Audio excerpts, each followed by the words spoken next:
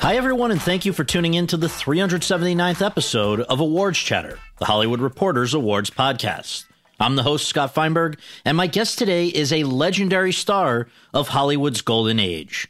She's not as universally known today as her contemporaries Marilyn Monroe, Elizabeth Taylor, or Grace Kelly, but she was one of America's most popular box office attractions in the 1950s, and in 1958 she starred opposite Jimmy Stewart in the greatest film of all time, according to Sight and Sound's most recent once-a-decade poll of critics, programmers, academics, and distributors, Alfred Hitchcock's Vertigo. I'm talking, of course, about Kim Novak. I spoke with Novak via Zoom earlier this month, just weeks after her 89th birthday and the publication of her new book, Kim Novak, Her Art and Life. Not only for this podcast, but also for a profile that ran in this week's issue of The Hollywood Reporter. For the profile, I reached out to Martin Scorsese, who is not only a great filmmaker, but also a child of the 50s and a student of film history, to ask if he had any thoughts to share about Novak. He emailed me, quote, "I can close my eyes right now and see her in color. Soft lavenders, golden hair, and green eyes. She was born for the color in 50s films, for that kind of lighting and production design and staging. And she was such a powerful presence. She seemed earthbound and ethereal, ordinary and extraordinary, all at the same time. And she was heartbreakingly vulnerable," close quote. Nobody could have put it better. A blonde with an hourglass figure, a husky voice, and expressive eyes, Novak made her big screen debut in 1954 and won a Golden Globe for Most Promising Newcomer a year later, when she also starred in Picnic, highlighted by her steamy 4-minute dance with William Holden, and in The Man with the Golden Arm, the first of her two films opposite Frank Sinatra, the other being 1957's Pal Joey. One of America's top 10 box office draws of 1956, she graced the covers of Life in 56 and Time in 57, en route to making both Vertigo and Bell Book and Candle opposite Stewart in 1958. One would think that she was on top of the world, but just a few years later, along with the studio system from which she emerged, she was gone. As the New York Times once put it, quote, "Kim Novak's was the last face that classical Hollywood presented to the world," close quote. For many, it was a delight to see that face reemerge at the Oscars in 2014, when Novak presented 2 awards with Matthew McConaughey. For more than a few, though, including Donald Trump, it was an occasion to mock an octogenarian for not looking like she used to. Novak later acknowledged that she had gotten cheek fillers ahead of the show to boost her confidence about her appearance, a decision she quickly regretted. But the mean-spirited backlash reminded her why she had fled Hollywood in the first place. Over the course of our conversation, Novak and I discussed her unlikely journey from a difficult childhood in Chicago to the glitz and glamour of Hollywood, the challenges and rewards of working at Harry Cohn's Columbia and under the studio system in general, what it was like making Vertigo, and what happened during that same time that led people to believe she was having a forbidden love affair with Sammy Davis Jr., when in fact, she says, their relationship was never romantic, why she ultimately felt she had to leave Hollywood and instead wound up living a quiet life, making art and caring for animals 11 hours away in Southern Oregon, plus much more. And so, without further ado, let's go to that conversation. Ms. Novak, thank you so much for joining us. It's a great honor to have you on the podcast. And we always begin on this podcast with just the very basics for anyone who may not know. Can you just share where you were born and raised and what your parents did for a living? Oh, my dear. We're going way back, aren't we? Yeah, I was born during the Depression. And so my father was a history teacher. He was lucky to get a job on the railroad. So he worked on the railroad for years, and my mom worked in the bra and girdle factory to try to make ends meet. One worked nights, one worked days, and somewhere in the middle I went to school. And so that's about it for the childhood, I think. Yeah, the way I spoke to you a few years ago. I was lucky enough to interview you around the time you were being honored in Cannes. So that was 2013. I remember during the prep for that and then again for this, just kind of being surprised that you were this very shy kid. You grew up in a kind of rough neighborhood. And you've said that your parents were very just emotionally removed, but that your grandmother would take you to the movies. And so I just wonder if that was the big escape. Did you dream even then that you would become an actress? Scott, that's interesting. No one's ever brought up that point, but you're right, because my life was very held in. But on Saturday afternoons, my grandma would take me to the movies. And you're right, it was a big escape for me. It was wonderful. Yeah, I think it did. I think it did lead to me feeling that all of the arts were wonderful adventure. Well, I wanted to follow that up by asking you, part of the reason we're speaking now is you've got this great book that has come out with your art, and we're looking at some of it behind you in the Zoom. It's beautiful. And I'm going to obviously ask you a lot more about the latest developments when we go chronologically here, but you started out very young with art. And in fact, I'm going to quote back to you something that I thought was interesting and then ask you to react. You had said, quote, "My father was a stern man. I tried to win him over. Each day as a teen, I'd walk to the nearby train station to meet him when he got off work. I'd get there early before he arrived on his train and sketch people in the waiting room. Then I'd carry his lunchbox as we walked home together. He didn't say much to me," close quote. But even then, an outlet was art. That's right, Scott. It really was. And of course, when I got my scholarships and went to the Art Institute in Chicago, there again, it was on a Saturday afternoon, as a matter of fact, when I'd go to class, and it sort of took the place of my grandma by that time, going to movies. And so again, it was an adventure, getting on the L all by myself as a kid and getting off and seeing the big city, because we lived in the suburbs. It was totally different than that. But the big city, wow, I mean, it was overwhelming with excitement and things to do, and to feeling that I was on my own, where I could make my own decisions as opposed to my mom and dad telling me what to do. And my dad always saying, because I was left-handed, that he was really, really pushing me to be right-handed. And that made it hard. But then suddenly at the Art Institute, they didn't care if I was left-handed, right-handed, but they wanted to teach me how to draw. And that was so exciting for me. Well, you, I know probably in your mind were thinking that you were going to go on and have a career in some form as an artist, but I wonder if you can just talk about the sequence of events that sort of delayed those plans, because it started with really being picked out of like a club to be a model, right? That's true. Again, that was a Saturday thing. And my mom put me, had set it up there for me to go, because I was always so shy and withdrawn. And she thought getting into a girls' club where you mix with other teenagers.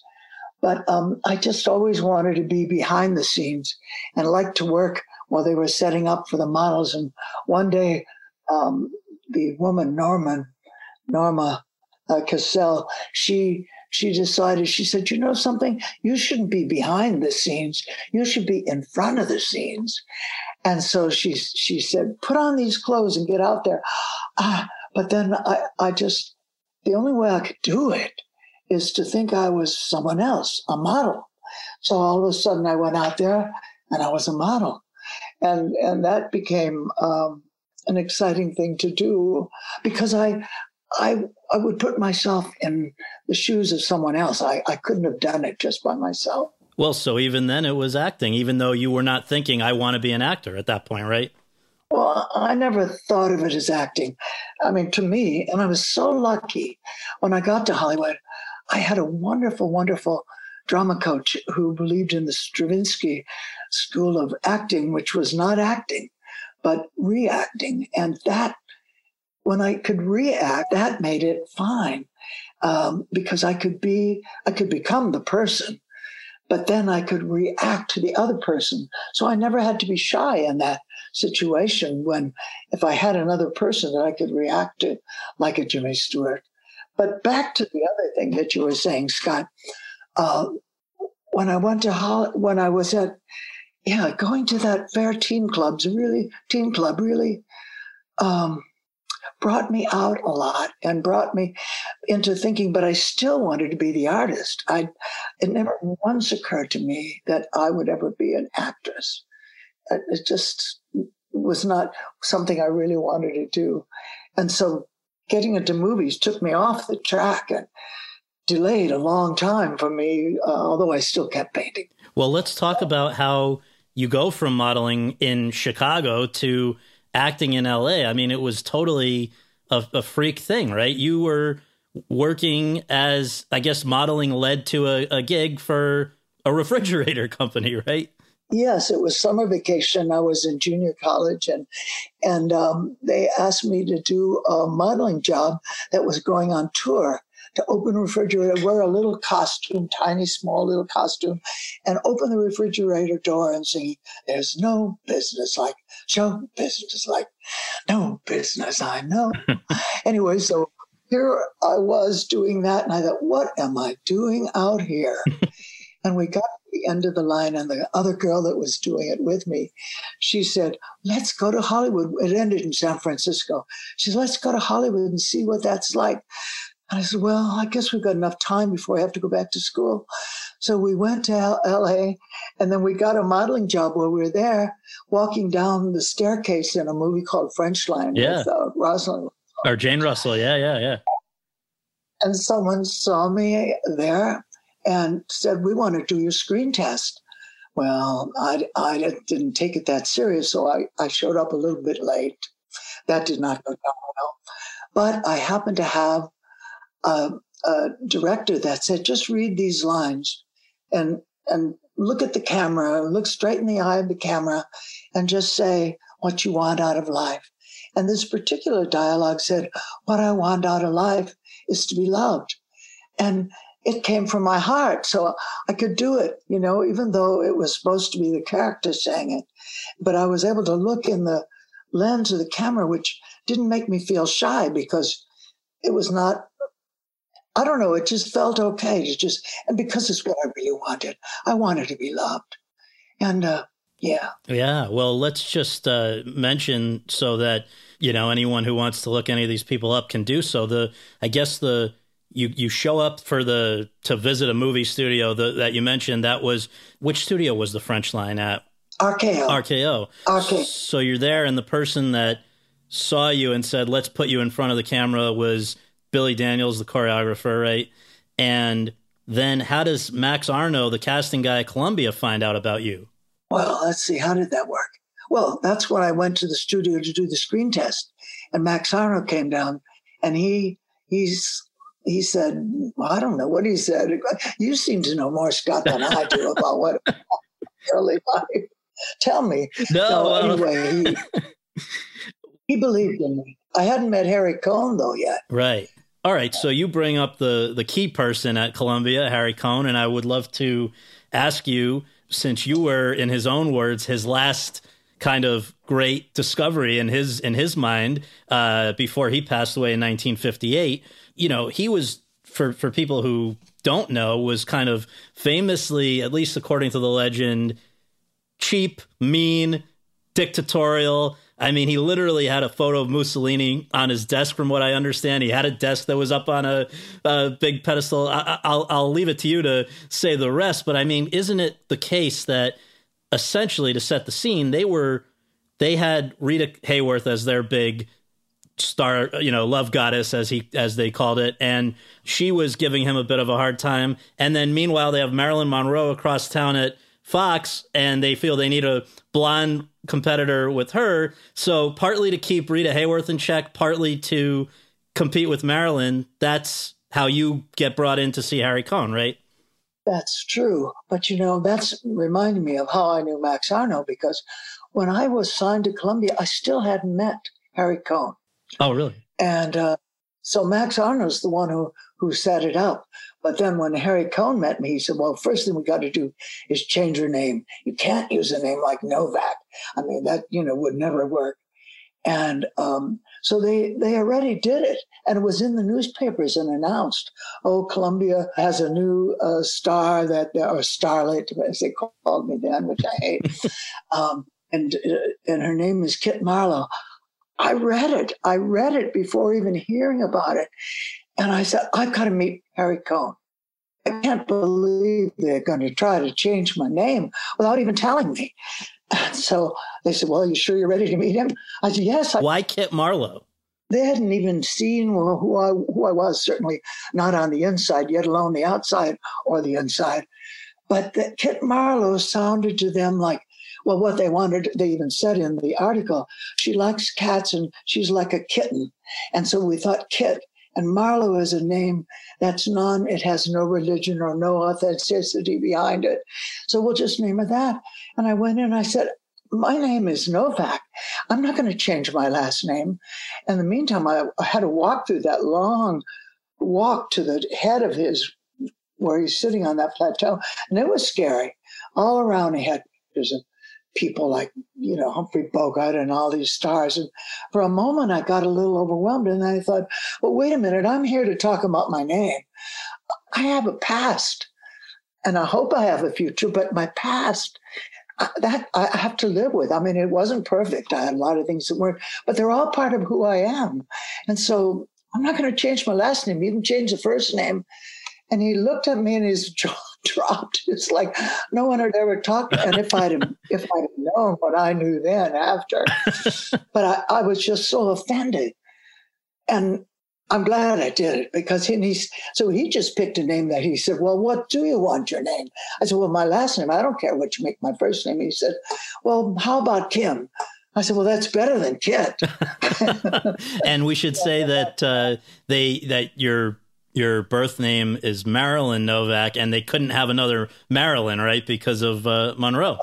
Exactly. And that made sense. I understood that.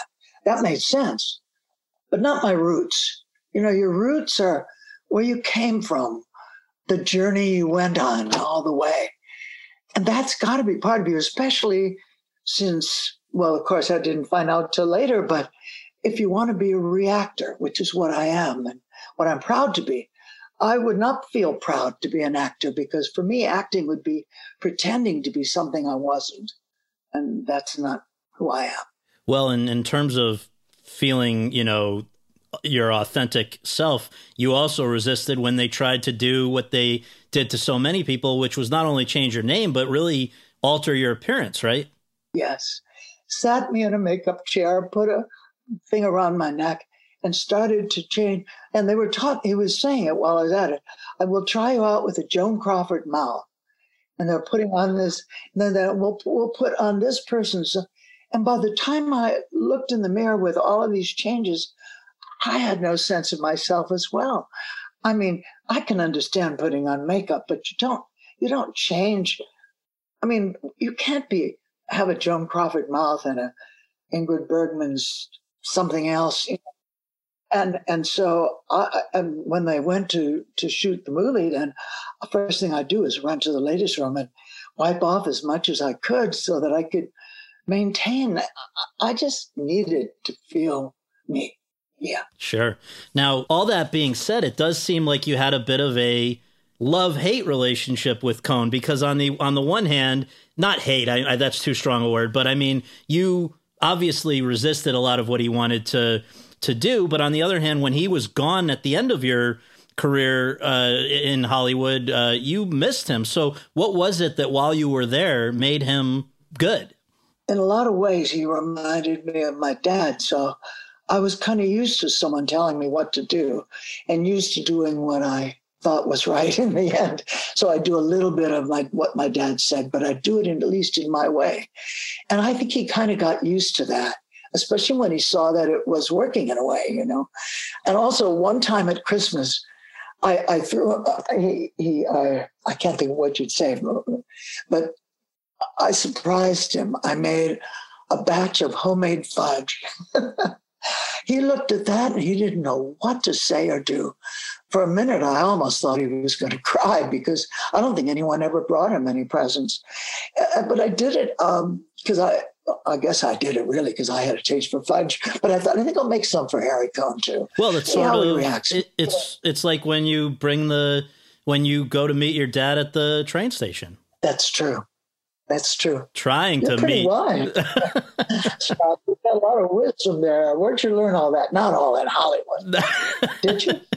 No. But I guess one other thing that, wasn't really spoken about in those days, but obviously in the last few years, people in this town have come to feel they can speak more freely about, was just sort of inappropriate behavior. And Harry Cohn was accused of doing a lot of that. I mean, Rita Hayworth even said in her later years that he had been very inappropriate with her, kind of in a Me Too way before there was such a thing. I just wonder, did you ever even know about that side of him, or is that not something that he pulled out with you? No, I'm surprised he'd do it with anyone, because he was a man that wanted to maintain control. And if he lost control in some way by making out with somebody, he wouldn't be able to control her like he did. So, no, I think that he always stayed the father image to me, not always in the best way, but you're right. When he passed away, I was lost, because the one thing he was really good at is he made wise decisions. Although he did not approve of me doing Vertigo, he didn't think it was a good script. And he didn't like me doing Middle of the Night because he thought it wouldn't be commercial, but he was right there. But it was a good movie. Mm-hmm. I wanted to do it. But when he died, nobody knew how to be the dictator of the studio anymore. Nobody knew how to say, this is what we're going to do, and this is how we're going to do it.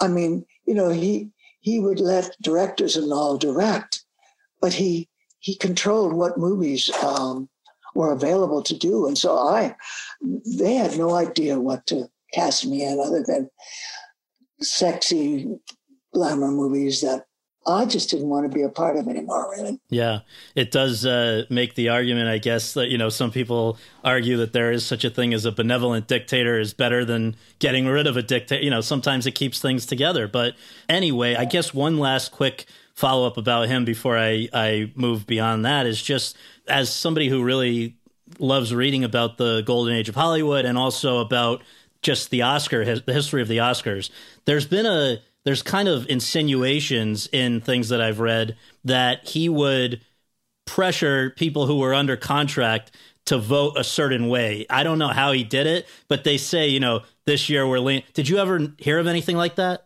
Oh, I didn't vote. You mean for the Oscars? You don't mean in the election? No. And for the Oscars, in the sense that, like, we're going to have to all, as a Columbia family, we're going to get behind this person this year or whoever, No, I didn't know about that. I wouldn't be surprised. Right. Well, so having been put up, I believe, at the all-female Hollywood Studio Club, which was interesting to read about. That's a concept that doesn't exist anymore. And having been given some acting instruction by Benno Schneider, who I think you were referencing earlier, you now actually have to act for, I guess, really the first time, right? I mean, you had not, when you went before a movie camera for, I guess, Pushover, you hadn't acted before, right? Oh, no, never. How did you feel? That's a long time ago. I think every feeling and emotion went through me, the fear, the everything. But I was lucky, to have Richard Quine, who I was in love with from the time I saw him, because he was like, I guess he was everything I thought a man should be, including a good father in a sense, as far as being kind and understanding. So I worked with people that helped me a lot to relax, because I was a high-strung and still am high-strung person. Doesn't get any better with age in that respect. So Pushover was, just to keep people, in track with the chronology here. When you were the extra in The French Line, that movie comes out in 1954. So did your first movie, again now as a star, Pushover, in 1954. So did, I don't know the proper way to I don't know if I'm how to say it, but that's 1954. Piffed. And then this happens. Yeah. Well, it's all leading up to 1955, I guess, with Picnic, which was the real game changer, I guess. You're, just to remind folks, you're playing Madge, this small-town beauty who gets involved with a drifter, played by William Holden. You really wanted this role, from what I could tell. You tested for it a lot. Why were you so interested, and did you relate? Was it because you related to a character who wanted to be seen for more than just her beauty? Yeah, that is true. I could really identify with the character. And, it was so well written that the words, I knew the whole script just after reading it once, because everything she said was real, and it was what I was feeling. But it was Josh Logan who didn't want me in it, really, the director. But Harry Cohn insisted. And that's, again, where I say Harry Cohn, he was there rooting for you. And he just had me kept doing screen test after screen test till Josh Logan said, yeah, okay. But he had really wanted this role to play it, because she did that on Broadway and did a beautiful job. But my interpretation was totally different. And I personally think I made some good choices, because at that time, everything was so theatrical. They wanted you to be theatrical. They thought that was a sign of good acting. But I just wanted to, as I say, react and be real and give myself to it. It was easy to give myself to being Madge, because I was Madge. I didn't want to be looked at because I was pretty, And she even says that, well, if she didn't, she should have. But yeah, and I think that actually Josh Logan in his book said that it was kind of like wearing a crown of thorns. I thought, yeah, that is a lot what it's like, because you're out there and you can't cover up your face, but it's like at the same time, it's torture. It's torture because they're looking at the facade rather than looking like where you're coming from, or where is it? It's, and you can't always project it when they put on all kinds of glamorous clothes on you and things that are sparkling, so that everything's sparkling on the outside, but they don't get to see what's sparkling on the inside. Mm-hmm. Yeah. Well, and this was Josh Logan's directorial debut, and I wondered if my understanding, to get what he was looking for from you, he was actually physically rough, right? It sounds like stuff that would not stand today. Well, yes, absolutely. He'd go in there and it's a scene where I'm supposed to be crying or something. He'd shake me. He'd take me by the shoulders and shake me. I had bruises all over my arms because and then when he'd work with Susan Strasberg, who has played my sister in it, he knew that she studied with her father in the whole thing. And he said, now, when you're ready, just lift your little finger and I'll roll the camera. And I thought, why can't he say that to me? Instead of just punching me rather than to make it happen. I don't know. It was not the best combination, but on the other hand, it worked. And after all, that's the important thing in the end. Well, and the thing that I guess worked more than anything in that movie, there's this amazing 4-minute outdoor dance scene with you and William Holden to Moonglow, which, to quote the New York Times, is almost like a, quote, mating ritual, close quote. It's the sexiest thing with clothes on that anyone had ever seen up to that point. And I guess I wonder, was that just acting, or did you feel something there with William Holden? Of course, now no one would probably consider it sexy, but at the time. And I think, again, a lot of times things come out of things that seem like they're not good, but they are, because there's an energy that Bill Holden had in this. Gosh, he hated dancing. He was so resistant to it. It was like pulling his teeth out. But he learned it. And for me, of course, having to be out there and dancing, I don't know. But there was a tornado going on in the next town. He keep shooting. We got to get this. And the energy, I think, that flowed through both of us, his and his minding dancing, and me from feeling this sort of fear of the tornado going to come into, and all that had an energy. But then we turned it around and put it into each other, just looking at each other. And he forgot he couldn't dance. And I just went with it, and that scene worked out very, very nice. But we didn't think of it as that. I mean, there was so many other things in the back of our minds. But then when we got into it, all that energy turned into a positive energy for the two of us. Yeah. Well, so that movie obviously just appears to have totally changed things for you. I know that it went to Cannes and you went with it. And first of all, let's say it made you the #1 box office person in America, which is, but then speaking of going, to Cannes, all of a sudden, and this is like 2 years after being Marilyn Novak, who nobody had heard of, just 2 years later, your people are gossiping about you with a prince there, Ali Khan. You have apparently little kids in France who can't speak English doing the picnic dance to you. Yeah, it must have been pretty surreal. It happened so fast, it didn't have a chance to seem, it just also just happened, and it was surreal when I look back on it. But at the time, it was just the path I was on. It was just, you're on this path and just go with it. I didn't have a chance to, even when I'd look up at and see my name in lights, who would ever believe that could ever happen? But I never took it as, wow, look what's happening. Somehow at the time, it just was what was the path in front of me. And I kept taking one step at a time, and the doors that would opened. But at the same time, I was missing my art. And so I kept up with that, oddly enough, just by sketching the characters I was playing. And that was a big thing to me.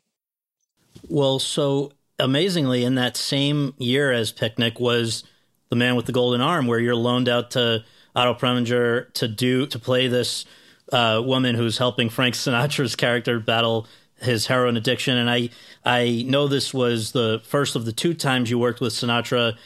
I guess before we talk about the second experience, let's just, so that we can compare and contrast, how was he to work with on this one, coming off of an Oscar and en route to an Oscar nomination?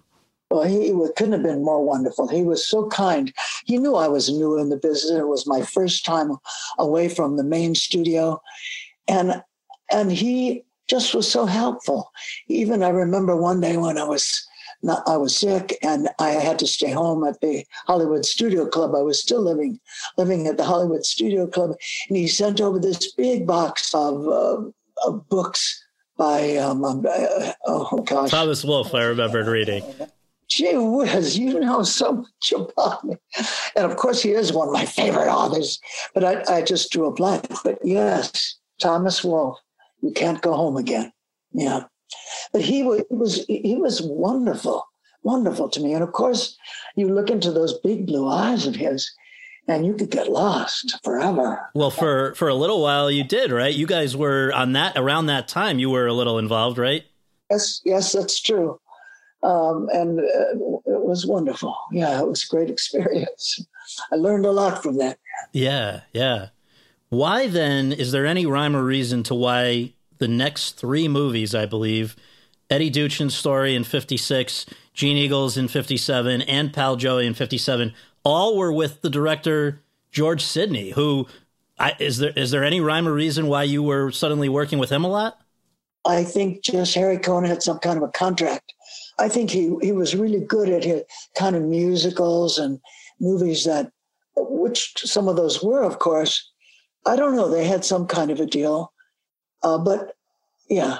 Should we just say, is there anything, if we were to, one thought maybe on each of those, just because a lot of people love going back and watching all of your movies, and these are among the ones that were very well received. I mean, for the most part, I think Eddie Duchin's Story, playing a dying woman, that was one where you really kind of started to feel like the character, right?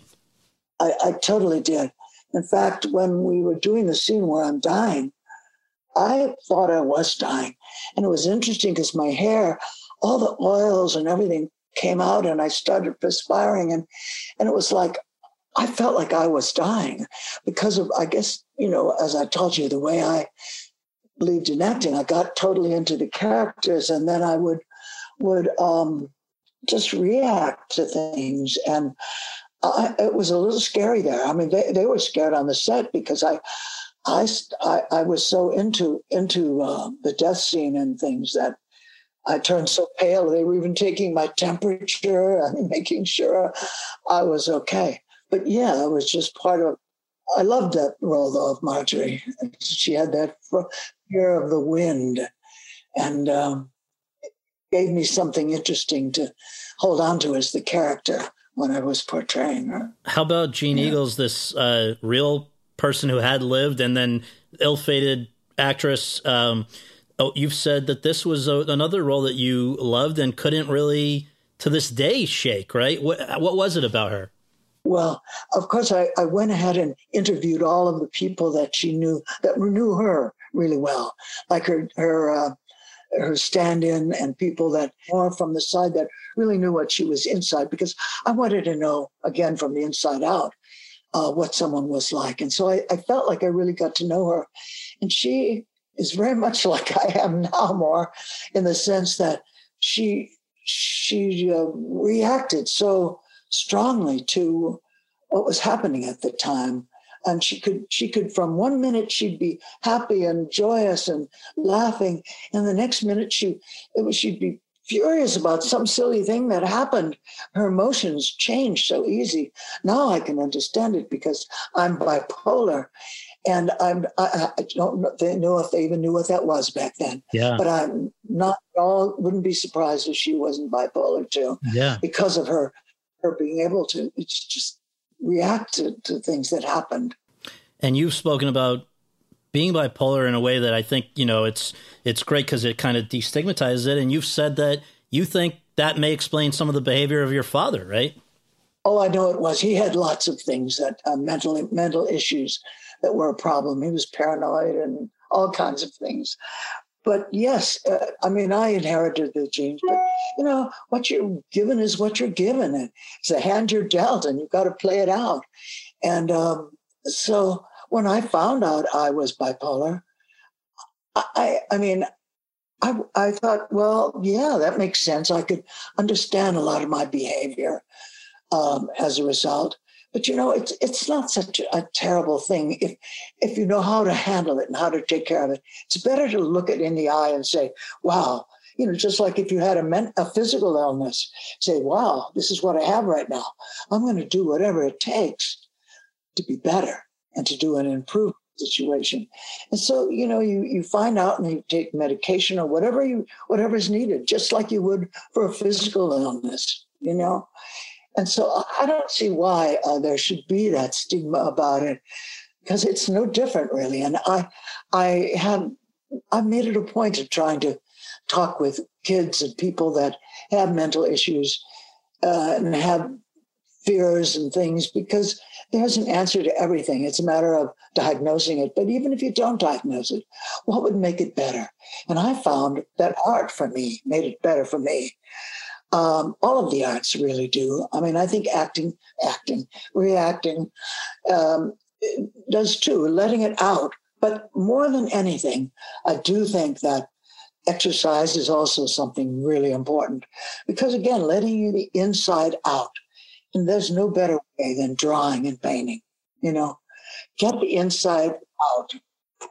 And yeah. Well, the other, that was certainly, as you say, one thing that was not necessarily known or talked about as much in those days. Another thing was, which we now are really talking a lot about in Hollywood, is pay inequity, where you have an actress co-starring in a movie with an actor where the actor's getting a huge amount of money, and then we find out the actress was not, and somebody finally, that's not being tolerated anymore. And I wonder, you said with Jean Eagles, just as an example, you loved working with Jeff Chandler. He's a nice guy. There was nothing, it wasn't his doing, but then it comes out he's getting $200,000 for a movie, which you're co-starring in with him. And apparently in that case, it was like $13,000 for the leading lady. That kind of stuff is just hard to, were you aware of that in those days? Well, to me, it's never been about money, just the same as it's never been about acting. But yeah, That's not what I was in it for. Do you know what I mean? I don't know. It didn't matter to me. Although Frank Sinatra is the one who said it should matter. And he's the one who said, you're going to get a different agent because you've got to start getting money for what you're doing and all. I mean, more other than pay of the studio. I think I was even getting less than that, Scott, at the time, because I was still, I think, I started out at 700 a week, and then I went to 1,000, 1,500. I mean, but I was still under contract. And of course, back then, they didn't have the regulations and rules as far as unions. And so I could work. I, at one time, was doing 3 movies at one time where they had me sleep at the studio so I could be there. And I had maybe 4 hours max of sleep. But just going from one set to the other, and there was no union to protect it then. But the pendulum swings. That's pa-pow, pa-pow. And it's like you go from one time when they're not getting enough to another time when maybe it'll be too much. Or, I mean, I don't know. I just have to go by, for my feelings, what I feel like doing, what I've done. You can't think about that because, well, you just can't. I go more from the feeling inside.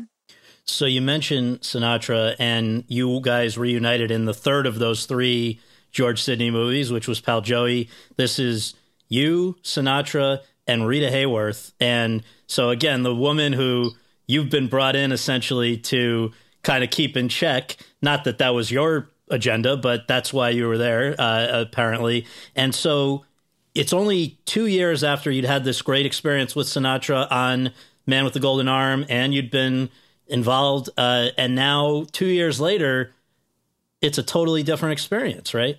Totally different, totally. Because and of course, in retrospect, I can see it now and understand it better. But at the time, I didn't. I went in thinking, oh, here's my savior. He's so wonderful, took care of me and on the movie. And so Rita Hayworth and I had been practicing and rehearsing all the dance things. And I thought, a chance I can dance and be fun, And so Rita, who was a wonderful, wonderful person, and the two of us worked with the dance choreographer, worked out these incredible routines. We were sliding down like a fire thing at a fire station, and some wonderful moves and things. And Frank came in after we'd been rehearsing it for weeks, and he came in and he said, "I'll watch and see what they're doing." He watched and he said, "Well, I'll do this, but I'm not going to do that." No, and I can't do that. No, I'm not. What I'll do is you can do it just a little bit of here. And both Rita and I just were spellbound because we worked so hard. And he by that time he was the big shot, and it was going to go his way or no way. And so now I see it because he was a lot playing the character. However, I don't think it was right of him to tell us how to do ours, and especially with Rita and all. And she was such a good dancer. Oh my gosh, she could do everything. And then I wanted to sing My Funny Valentine. I wanted to sing it, and I was excited because I loved that song, and I loved everything about it, and I wanted to sing it from my heart, My Funny Valentine, and they dubbed my voice. And so there were a lot of disappointments in that, and I didn't like playing the ingenue, but now in retrospect, it'd be nice to be an ingenue. Some young girl that's just coming out there and looking pretty, Here I am, guys. Well, and again, this was the movie where Harry Cohn is apparently suspicious of the fact that he's on his way out, which he was. He was not healthy, and says to George Sidney, quote, "There they are, my first star and my last," close quote. Rita Hayworth and you in the same movie together must have been surreal for him. But interesting.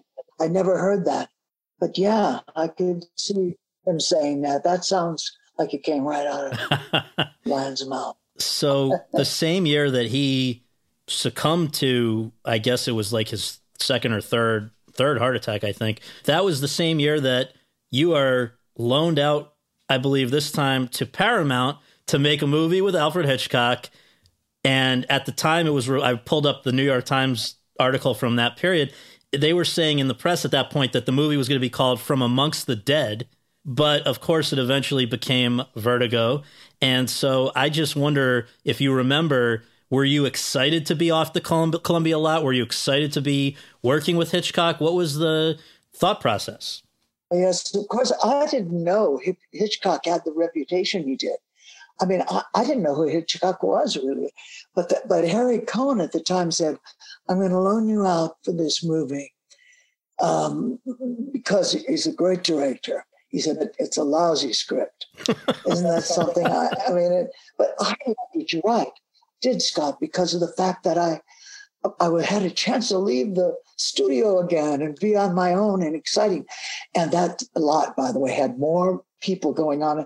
Charles Boyer and all the great old actors that ever were. And Yul Brynner, I remember he was like a big star at the time, and they all came and Cary Grant left flowers at the door, and Yul Brynner said, I said, "Oh, I got to wash my hair now." He said, "I'll shampoo it for you." And he came in and gave me the most incredible massage of my head. He washed my hair. Oh. And so it was like a big adventure. Wow. For me to do that. And of course, I loved the idea of playing two characters. I mean, that I really identified, of course, with Judy so much. And being Madeline, I could understand completely, because it's exactly what I went through at the studio with them, saying, "Well, if only you put on this, and if only you change your hair, if only you know," and I'd been there, done that. And so both of those characters were very special to me.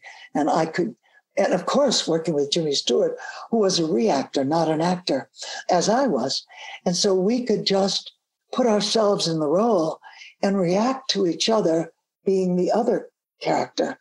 And so we had a perfect balance. I loved working with him, as I did in a movie after. Yes. And apparently, actually, the arrangement, again, according to this, could be wrong, but this was in the Times at that time, was that you were loaned to Paramount to make Vertigo with Jimmy Stewart there, and then he was in return going to Columbia to make Bell, Book, and Candle with you there. And so they both came out in 58, but obviously just sticking with Vertigo for a moment, because this is the greatest movie of all time, according to people now. I wonder, I guess let's start with the fact that Edith Head was running the costume department at Paramount. And you've said that Hitchcock didn't have all that much to say in terms of direction, but there was one thing involving Edith Head and him and the costumes for these dual characters that really kind of clarified for you what you were supposed to be feeling there. Exactly. Because at first I was reacting as me, thinking, "Oh my goodness, I never wore that gray suit."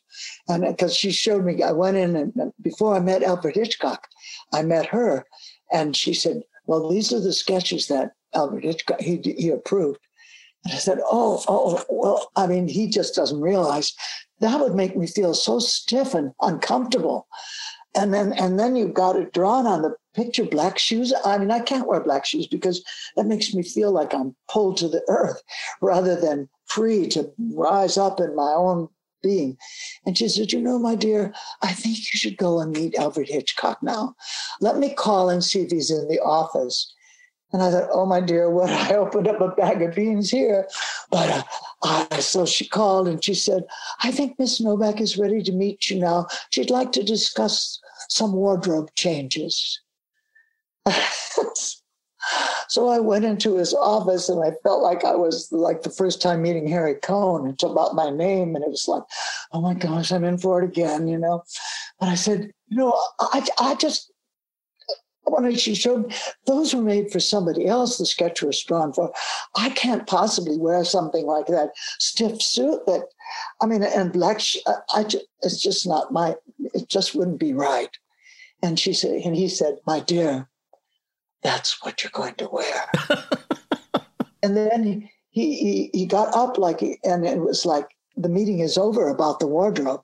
Wow, Harry Cohn was easier on me than that. But then I got home and I started thinking about it. And I thought, this is supposed to be a really great director and know what he's doing. And then I started looking at the script again and I thought, I think that's what he wants me to be. I think he wants me to react that way. I have to make that work. And that because Madeline should be uncomfortable because she's not herself. Exactly. It was someone else being someone else. And so all of the puzzle pieces came together. They made sense because especially when we got on the scene, I found that he was extremely strict about what you wore, where you stood exactly, and the rhythm and things like that. But he didn't want to know how you made your character work. That really worked for me because I was allowed to be involved because he made me feel like, it's like he gave me the outer things that pay attention to, but he allowed my inner self to come forward, which, by the way, Otto Preminger did also. And, but in Vertigo, I'd say, and at first I was used to directors telling you what they want you to do and where everything. So I went up and I said, no, what is it you're wanting from this? Da, da, da, da. And he said, my dear, that's why I hired you. You work that out. And I thought, this is too good to be true. This is just too good to be true. And I walked over to Jimmy Stewart's dressing room and he said, no, that's how he is. He lets you work out the character, but you better be sure to have all the other things put together. And wow, it sure worked for me. And I'll just note in contrasting the way you were kind of clothed as Judy, first of all, with both characters, I believe you were wearing a wig, right? Because like now and like always, you had short hair, right? Yeah, exactly.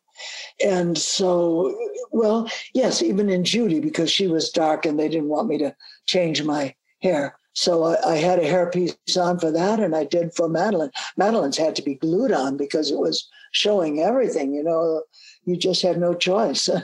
But yeah, so everything about it worked for me so that I could just be me, being someone and also being me. It gave me a wonderful thing to complicated thing. It's not unlike the way I paint in the sense that I always seem to make things complicated before I get them simple. It's just a process that I go through. Maybe I learned it from Alfred Hitchcock. I don't know. Part of it, yes. Well, there can't be anything for an actor that's much more complicated than you're an actor playing someone. That's not easy. And especially because people should know movies are not shot in sequence, and I don't think this was an exception. So I don't know how you even kept track of what your character was thinking was going on at any given moment. Yeah, no, of course, I always memorize the whole script before. So it was easy enough. And again, I had drawn all the different characters, so many things of what they'd gone through. So I lived the movie before I even started playing it. And so it really was one of the easiest movies to make. And of course, I wasn't acting, so I didn't have to have that added one. I just had to react with Jimmy Stewart, and he made that so easy. That movie was a really, I wouldn't want to say easy movie because, you had to get into the different characters, but again, it felt natural. It was real to me. Did you have any sense while you were making it that this is going great? This is one day going to be, people are, 60, whatever it is, years later, people are going to be talking about this as the greatest movie? Or did it seem like it was just another project? It was just another project, but a project that I really loved because I liked playing those two characters. But nobody had an idea. I only wish Jimmy Stewart and Alfred Hitchcock were alive today to see the difference it makes all this time. I knew it was, I shouldn't say that really. I didn't know it was special, but it was special for me. That's all I knew, really. But no, of course, who would have thought? And then movies, of course, that you think are going to be sometimes turn out to be. Pal Joey was a good movie and all, but it never would reach anything like Vertigo. It was a musical and it was fun. It was light. Well, we should people would have thought. Yeah, no, I mean, people should know that Vertigo, when it came out, was not well received, right? I mean, I've pulled together a few things. Time and Newsweek, which really shaped a lot of people's viewing preferences, they panned it. The LA Times and the New Yorker panned it. Variety, and then most ironically, Sight and Sound, which now is the one that has the list that says it's the greatest movie of all time, they weren't too high on it. I'm not surprised. Do the best you can, and you don't know how it's going to turn out. And I wish they were here. Yeah. It is ironic, to say the least. Yeah. Before we move, one last thing before we move on from that, I just have to ask you, there's sort of a bit of a debate among film buffs. Does Judy at the end, it is Judy at that point. I don't want to get the names wrong. Does Judy fall from the tower or throw herself from the tower? I'd like to know that myself. We did two different endings. We shot two different endings for that movie. And in one she jumps and but I do think it was the version that where the nun comes up the stairs and she falls, but it's like, it's fate, it's like fate coming to the natural way it should end, One way or other, she was going. Yeah. One way or the other, she had to serve her penance. And again, you went right from that, I believe, right into Bell, Book and Candle, again with Jimmy Stewart, which couldn't be a more different tone of a movie, right? And yet you guys still had a great time. Oh, we had the best time. And Richard Quine, again, the man who I was going to marry, was the director. And Jack Lemmon was in it, and he was there at the studio. All in all, it was just a wonderful combination, I think. And I loved playing a witch because, again, it was a character that I admired. She was a white witch, and not a bad witch, So she had great fun with her, as did Jack Lemmon. Great fun with playing witches. Yeah, I loved it. I got a dog named Warlock after that, which is a male witch. Yes. Before we talk about the just amazing second life that you've had after the movies, I wonder if I can just ask you about two kind of big picture things that people may look at differently today than they did when you were experiencing them, and just get your thoughts on that if we can. When you made the movies with Jimmy Stewart, the two movies in 1958, he was just under 25 years older than you were. The next year, you do Middle of the Night for Delbert Mann and Patty Chayefsky, who are coming off Marty. That's 4 years early. These guys were hot. And your co-star there was the great Frederick March, who was 35 years older than you. Now, I know that was not uncommon in those days, but today, you have even just a few years between people, which there's a movie right now that people are talking about called Malcolm and Marie, where there's just a small difference, and it's a big debating point. So I just wonder for you, was that at all weird for you, or was it just whatever? For me, of course, it was fortunate because I had two old-timers that knew show business and knew everything about it. And I felt that they were very helpful to me as making me feel comfortable. Because for me, of course, I was so shy and everything. So it was important that I feel at ease on the set. And I think that if I'd been working with some young actors, they would be as insecure perhaps as I was. And then who are we going to go to hang on to and put you in their arms and say, it's all right. It's going to be all right. Yeah. When you hear today, like people finding that, remarkable that there was such an age gap, you just feel that it's not, I guess the times were just different also. I guess so. I wasn't aware of it. I was more aware of what they were portraying and what they meant to me. I really never thought about it, except in my first movie. I made the terrible error. Frederick Murray, who was even older than than certainly Jimmy Stewart. Oh yeah. And he was wearing this raincoat. I said, "Oh my goodness, you're wearing a trench coat. That was made. It's the same year I was born." Oh my gosh, it was not received well. People will remember Fred McMurray, if not from Pushover.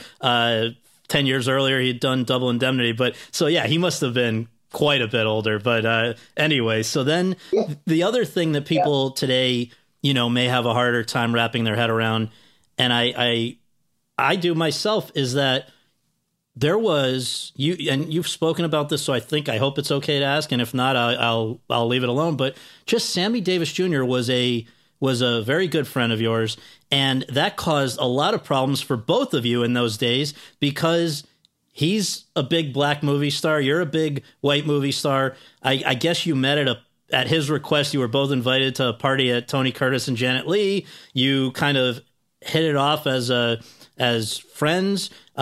You, I think, have always said it was only a friendship, but the point was he apparently was in love with you, and this was something that was so threatening to Harry Cohn that supposedly when he heard about it, he had his first heart attack.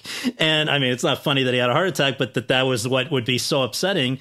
And that there was then a whole underground mob thing to shut this down, threatening to take out Sammy Davis Jr.'s other eye, just all kinds of craziness. So I just wonder for you, being in the middle of that, what were you thinking, in terms of this is all going on around you? Well, first of all, the way I met him, I was when I was making Vertigo, as a matter of fact. And he had called my manager at the time and said, "I'd like to do a photo session." I guess he did photography on the side, photo session with her. And so they checked in, and I said, "Okay," that's how I met him.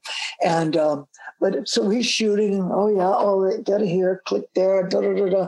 I said, "Do you ever think of taking off the lens cover?" He had the lens cover on the whole time, and I think he had a real crush on me. I don't know if he was totally in love, but he certainly had a crush on me, and I think that. For me, then I met him. Then we went to, but I was in love with Dick Quine at the time, Richard Quine, the director again, and so he meant so much to me. And we had gone to a party, as a matter of fact, the yearly thing that they have in Hollywood for at Thanksgiving for some charity, and I was supposed to go with Jeff Chandler. And then, no, Jeff was going to take me. I was going to be going out with Ali Khan that night.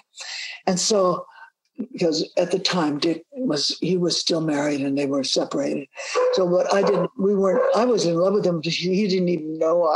Anyway, went to this party and Dick was there and Richard Quine. And then Sammy Davis was there and Janet Leigh and Tony Curtis were there. And so then, so I picked up Ali Khan from the airport. We went to see Jasmine, his daughter. Then we went to the big thing, and all that day was a work day. So I still had on the emerald green gown, but I had Judy's wig on, and so here I am, and picked up Ali Khan. We went to see Jasmine, his daughter, and then. Oh, that's right. He had to go to the airport. I got him back to the airport, came back to the big celebration thing. It was quite a night with all of this going on. And Tony says, "Oh, we're all going over to our house. Do you want to come to the party?" And I said, "Sure, I'll go." And I took my little white Corvette, and drove it over there. And Dick never showed up. Well, that's why I went to the party. I heard that Dick was going to be at the party after. And so I thought, oh, chance to see him again. He didn't even know I was in love with him yet. Right. But anyway, there was Sammy. And I sat down on the couch and started taking these pins out of my hair because that wig was driving me crazy. So I'm taking these out, and he came over. He said, "What are you doing?" I said, "Well, I'm trying to get this wig off." I said, my head is so itchy, and I just got to get it off. He said, "Well, let me help you." So he came and he started helping to pull all the pins. I must have had, 30 pins in my hair and getting it off. But by the time he got it off, Tony Curtis had brought me over a drink. I don't know. I only had, I think, one drink there, but that's the last thing I knew. I do not know anything afterwards. Across my heart, hope to die. Don't know what happened after that or how my white car got back in front of, at that time, just living in an apartment. And so I have no idea how I got there. But all I know is that the next day, Sammy calls and he said, "Where are you? You're supposed to be here. It's Thanksgiving Day. My mom and dad have dinner already. I told them to expect you." And I thought, what is this coming from? And he said, "You told me, you promised you'd be here." So I thought, oh my God, I must have, I don't remember, but I don't even remember getting home last night, but I didn't say that. Yeah. But so he told me where he lived, and I drove there. My car was out front, no idea how it got there. And I drove to his house, and his mom and his sister were so nice. They had this incredible meal, and I was already lonesome to be with family at holidays. And it was just real nice. Then we went out in his yard, and he had a tree that we could climb. We climbed up in the tree and talking, and it was just wonderful, and arranged to go shopping with his sister. And and I think there was something about when suddenly I heard from Harry Cohn, because he heard I went there for Thanksgiving dinner. And but he didn't know about it till after, because then I said, well, if you're going to be having me over for Thanksgiving, come on over to my place in Chicago. I'll be there with my mom and dad for Christmas. And he said, all right, I'll try to make it. But then I never talked to him in between, or I don't remember what happened. But at any rate, come Christmas, I get there and I'm with my sister and we're ice skating on the ice skating pond. And all of a sudden, there's Sammy gets out of a car with all these presents in his arms for my mom and for my dad and everybody. And that's when the story broke about someone with a press thing, because he didn't show up. He was supposed to be singing in Las Vegas and appearing, and he wasn't there. And so they started tracking everything down, and come to find out that he's that Christmas Day at my mom and dad's having Christmas dinner. And so it got, but then, as I say, when Harry Cohn got involved and said, you're not to see this person again, when someone says something that definitely what I'm not supposed to do makes me want to do exactly what they won't want me to do, because I'm not going to not do it for their sake. I mean, if I'm going to stop seeing him, it'll be because I want to stop seeing him. And also, I knew he had this big crush on me, and I just didn't want to hurt his feelings, because he always felt that it was because he was black. And of course, I never saw colors. I really didn't. I mean, he could have. And besides, I always was for the underdog, in a sense, or the person who was suffering from abuse, of not being appreciated for whatever reason, because of their sexual orientation or their color or whatever. And so I think we both were defiant a bit on that, which was difficult, because Harry Cohn did threaten to take out his other eye. And that's when I for his sake, I thought I better not see him. And when you say see him, it was never seeing him in the sense that you're dating. It was just, even if that's the way some of these gossip columnists were framing it, you're saying it was just hanging out. Yeah, it was hanging out. And it was, oddly enough, it's because I so related, because family mattered to him. It really did. That's why he lived with his family. Family was important. And for me, family was really important for me. And so we had this connection because of Thanksgiving, being together, and then Christmas. And I got to tell you a funny story. When he came to Chicago, we were on ice skates. My brother-in-law said, here's a pair of ice skates, put them on, to Sammy. So he puts on ice skates, and there's somebody who was so graceful in his dance and in his movements. If you'd have seen him on ice, going and floundering all over the place, trying to stand up and get up, and it was so funny.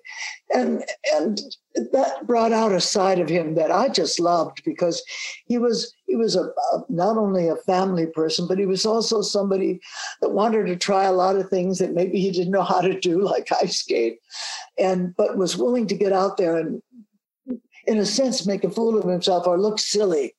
And for somebody like, like Sammy, my goodness, how could he look silly at dancing on ice? What he did. Well, just and I laughed, and we all laughed. Two really, really quick follow-ups about that, because I know I'm thinking as the listeners what they might be thinking, and I want to just ask the question for them. So the night that you were at the party, and then next thing you know, you're somehow home, do you think that somebody put something in your drink? I really do. I mean, I didn't think of it then, because that wasn't even, people didn't talk about things like that. But I could never figure out, how could I possibly? I mean, maybe I had 2 drinks, but I mean, I've never blacked out in my entire life. And how it all happened, I do think someone, I think Tony Curtis did. I don't want to think that Sammy did that. He was too honest and real.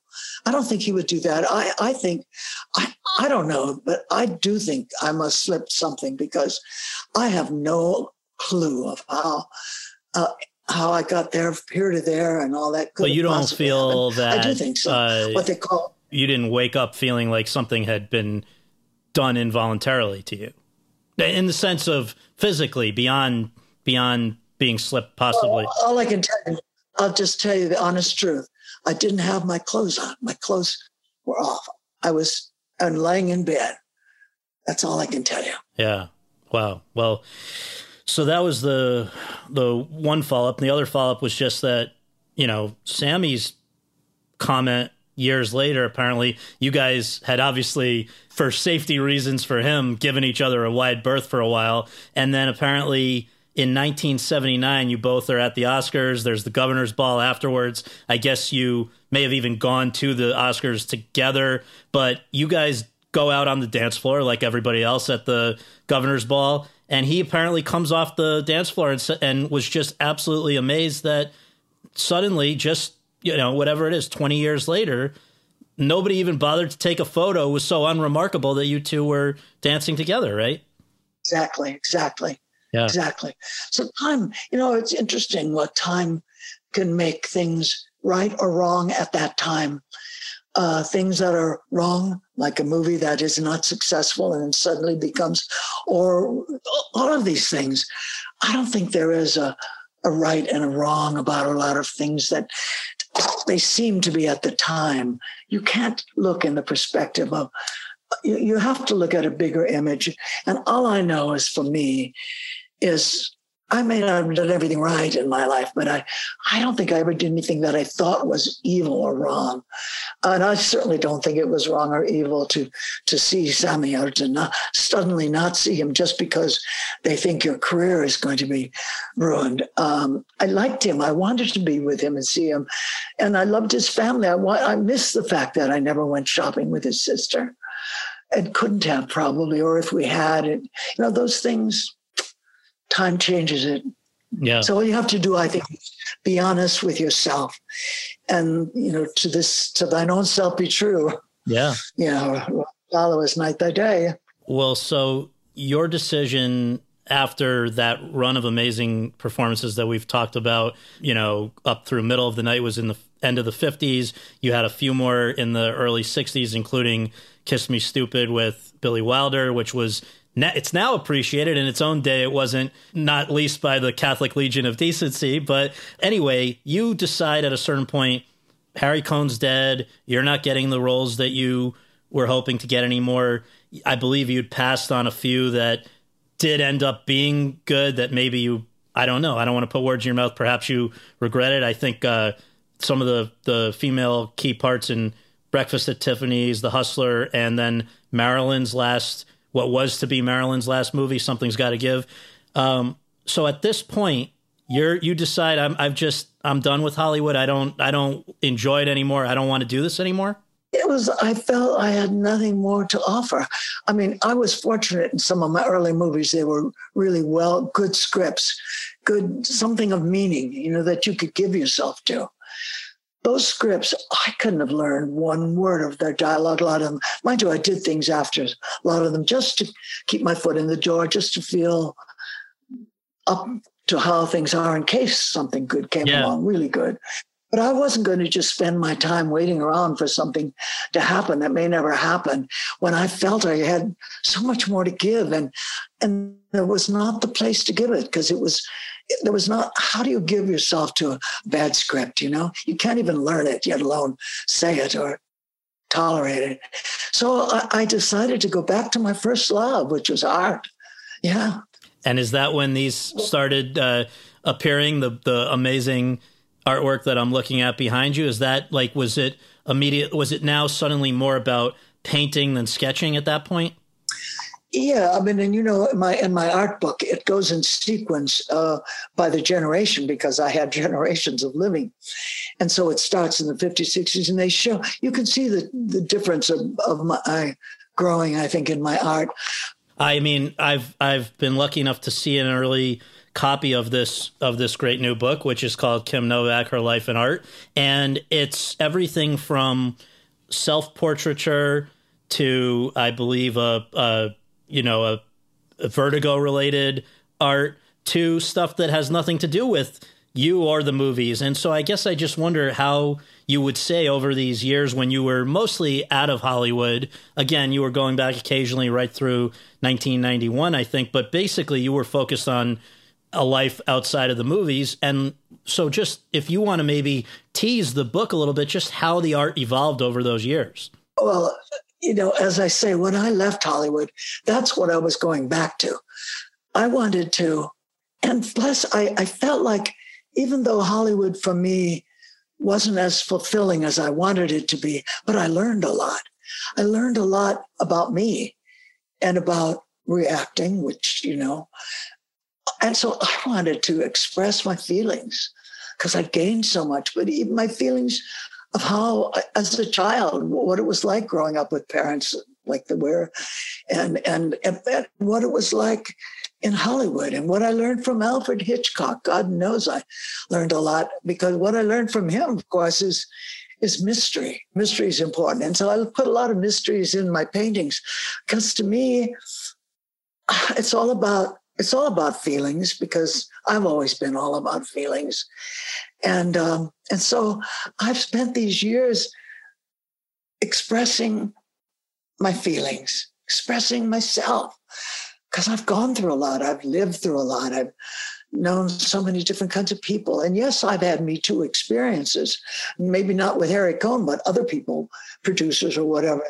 So, I mean, there's nothing new out there to me, but there's a lot of me that I can express that was new to me then, and who I am today. Totally. They are very beautiful. So many. And yet you were never doing it with the eye towards selling them, or it was for you cathartic, right? Very, very cathartic. And yes, not for sale. Very few originals have I sold, because I want to keep those. I really have enjoyed so much knowing the Butler Museum in Ohio, which is all about showing American art. And I've had in fact, I had a retrospective there of all of my things about a year ago. And I've made an understanding that when I pass, I want all of their choices, all the ones that they want of mine, going to them. I mean, I don't want to, at that time, have people trying to find out who I sold paintings to get them so they can show them. I want them to know that they can go to the museum and see all my art and know that it's there and it's protected and preserved for future generations. Because I feel I have a lot to not just paint, but to express. And it comes out, but it comes sometimes out in a different kind of way than the image may look like it's just a picture of whatever. But then behind it, there's all these things, because I want the audience or whoever's viewing it to get involved, not just to say, oh, here's a pretty picture. Oh, look at you paints pretty pictures. I don't want to paint pretty pictures. I want to make them part of their life too. And so they have to get involved in my life if they're going to look at it, because you're going to be taken on a trip of of my experiences. And that's what I wanted to be.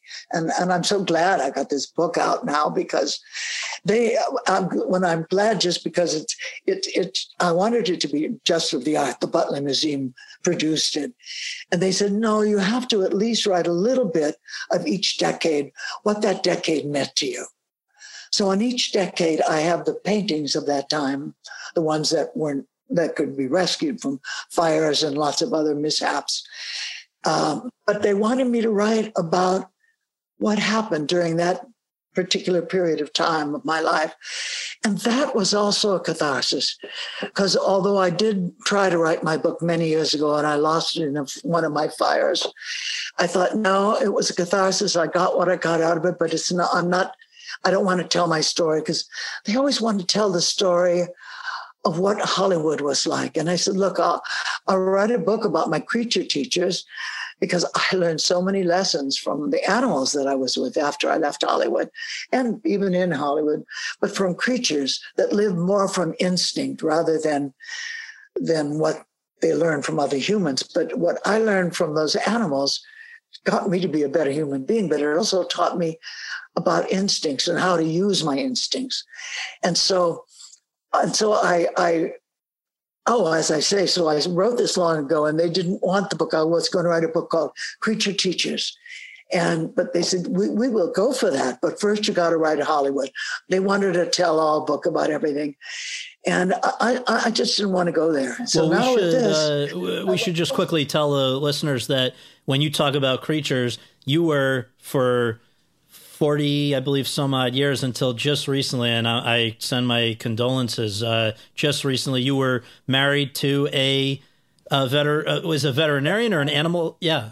Well, equine veterinarian, horse doctor. Yeah. Well, he had all animals, really. But it was only natural, I think, that I should fall in love with someone like that in my life, because, I got to be his assistant and help with surgeries. And I felt useful there. I felt like I had something really to offer by caring. And so, yes. And we, of course, now have horses, and I've then had goats and raccoons and you name it.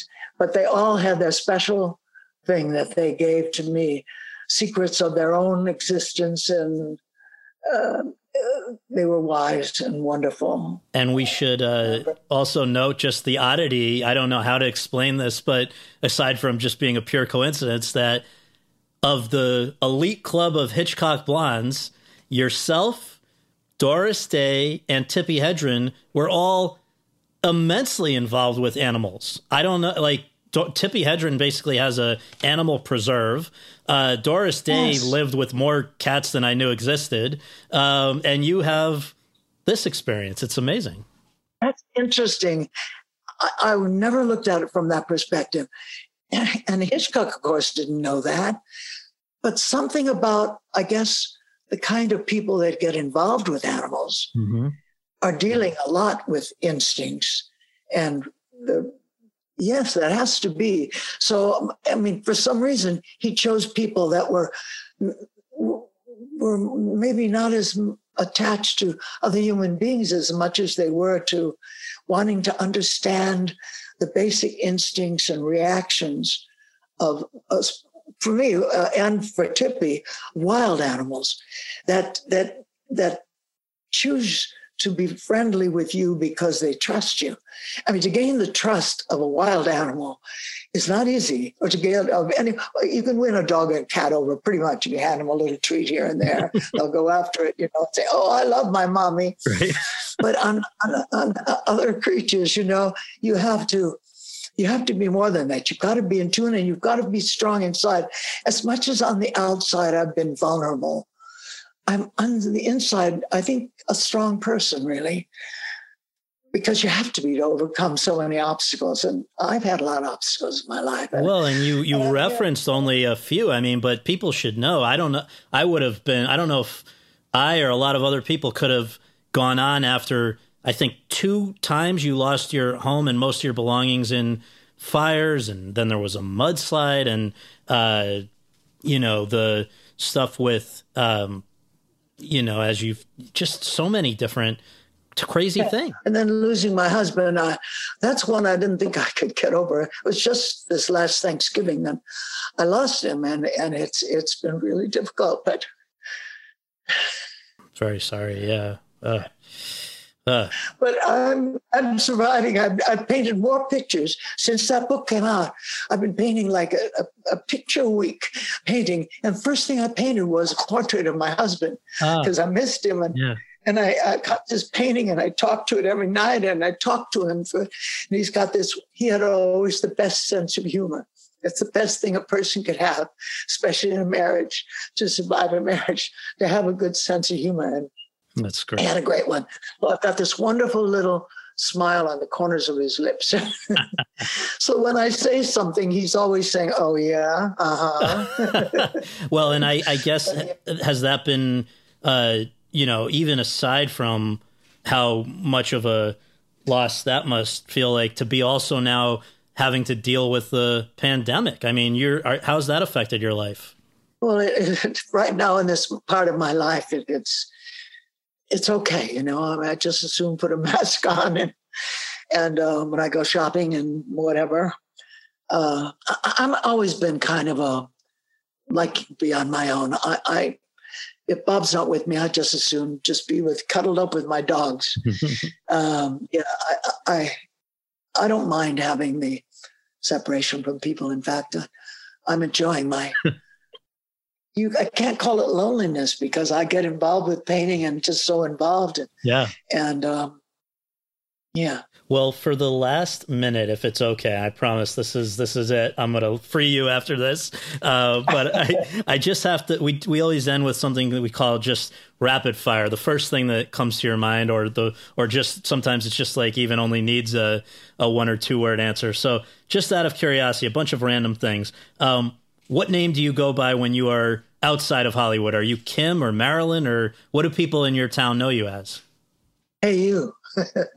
No, I'm Kim. I'm Kim. No, I never use the name Marilyn. Well, I too think of Marilyn as Marilyn Monroe. I never think of it of me growing up as a kid. But Kim sounds just fine. I don't really, doesn't matter. Yeah. When you would show up at an appointment with your husband, were people ever kind of trying to put the pieces together? I called for a horse veterinarian, and this looks like Kim Novak, but I'm not sure. Yes, sometimes it did happen, although most of the time it was something serious, and they're so concerned about their horse that they could care less, But a lot of them afterwards said, wait a minute, that person looked familiar. Oh, my God, it couldn't have been, could it? So, yeah. When you're flipping through the channels, if you ever happen to be doing this and come upon Vertigo, what goes through your mind? Do you watch it? I don't watch a lot of television, but or if any of my other movies come up that I liked, that were good, because I did some that I did just to be working, but I gave up on my career when I left Hollywood.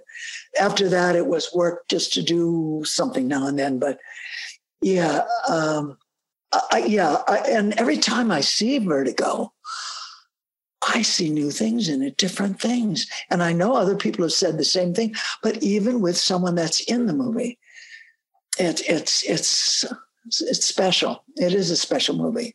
I read something. I'm not sure if it's true. If it's not, this is going to be very weird. But if it is true, I'm very curious to know, because this is something I increasingly hear from parents and grandparents. Do you enjoy marijuana? I do. Not so much now that my husband's gone. I don't want to. I do like it now and then, Yeah. I always have for a long time. But as I say, with him passing, I don't know. I haven't wanted to. Yeah. It was just sort of like a thing to relax. Yes, I like it to relax, and I've always liked going into dream time, and it does. It sort of stimulates your dreams, I think, a lot, and all your fantasies, and I like that. I enjoy that. Almost there. Do you keep in touch with anyone from the old days in Hollywood? Any fellow actors, actresses? I don't think there are too many around anymore at my age. I don't know. I'm trying to think of someone that I think Vera Miles is still around, right? Do you keep in touch with Vera Miles? I think she's still around. Oh, yeah, no. And Tippy, I've been in touch with now and then. Yeah, actually, but that's about it. I really don't do much there or get involved too much with it. Finally, if you hadn't been pulled into the French line, what do you think the rest of your life would have looked like? Oh, I'd be painting and doing just what I'm doing now. And yeah, that for sure. No doubt. No, I would have had a few more years up on it too. But I've had some wonderful art teachers in my life, too, that I'm still very close to and close friends with. And they've been a big influence on my life. And so I'm grateful for that. But yes, I definitely would have been in the arts, probably in the arts in one form or another, you know, but I prefer this form. I mean, I must say, Scott, getting ready for today, it's like, I thought, oh my gosh, I'm going to be on camera. I know not, I'm first thinking, well, gosh, I've got to put my paintings around, you know, where they can be seen. And then I thought, well, what about you? You better get yourself ready. You look fantastic. And and your artwork is beautiful and the book is beautiful. And I just can't thank you enough for doing this. It's such a treat I never thought I'd get to speak with you again after we did this interview on the phone in 2013. And I was so bummed also because after that, we were both headed to Cannes. You were being honored. I was going there to cover it. And I then found out that my trip, I think if I remember correctly, you know, you had been so nice and said, you know, come say hi when you're there. And then I found out they'd booked my flight to come back before your tribute. And I was just so heartbroken. So this is a really nice treat. And I'll tell you what else has been really special for me is that, you know, the way that I discovered your movies as a kid was through my dad, who grew up in the 40s and 50s and was absolutely your biggest fan. And I just want to thank you. And really, I can't tell you how much I appreciate it. Thank you, Scott. Glad we had a chance together again.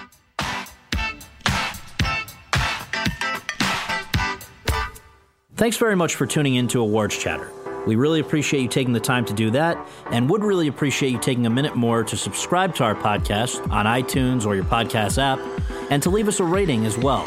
If you have any questions, comments, or concerns, you can reach me via Twitter at twitter.com/Scott Feinberg. And you can follow all of my coverage between episodes at thr.com/The Race. Until next time, thanks for joining us.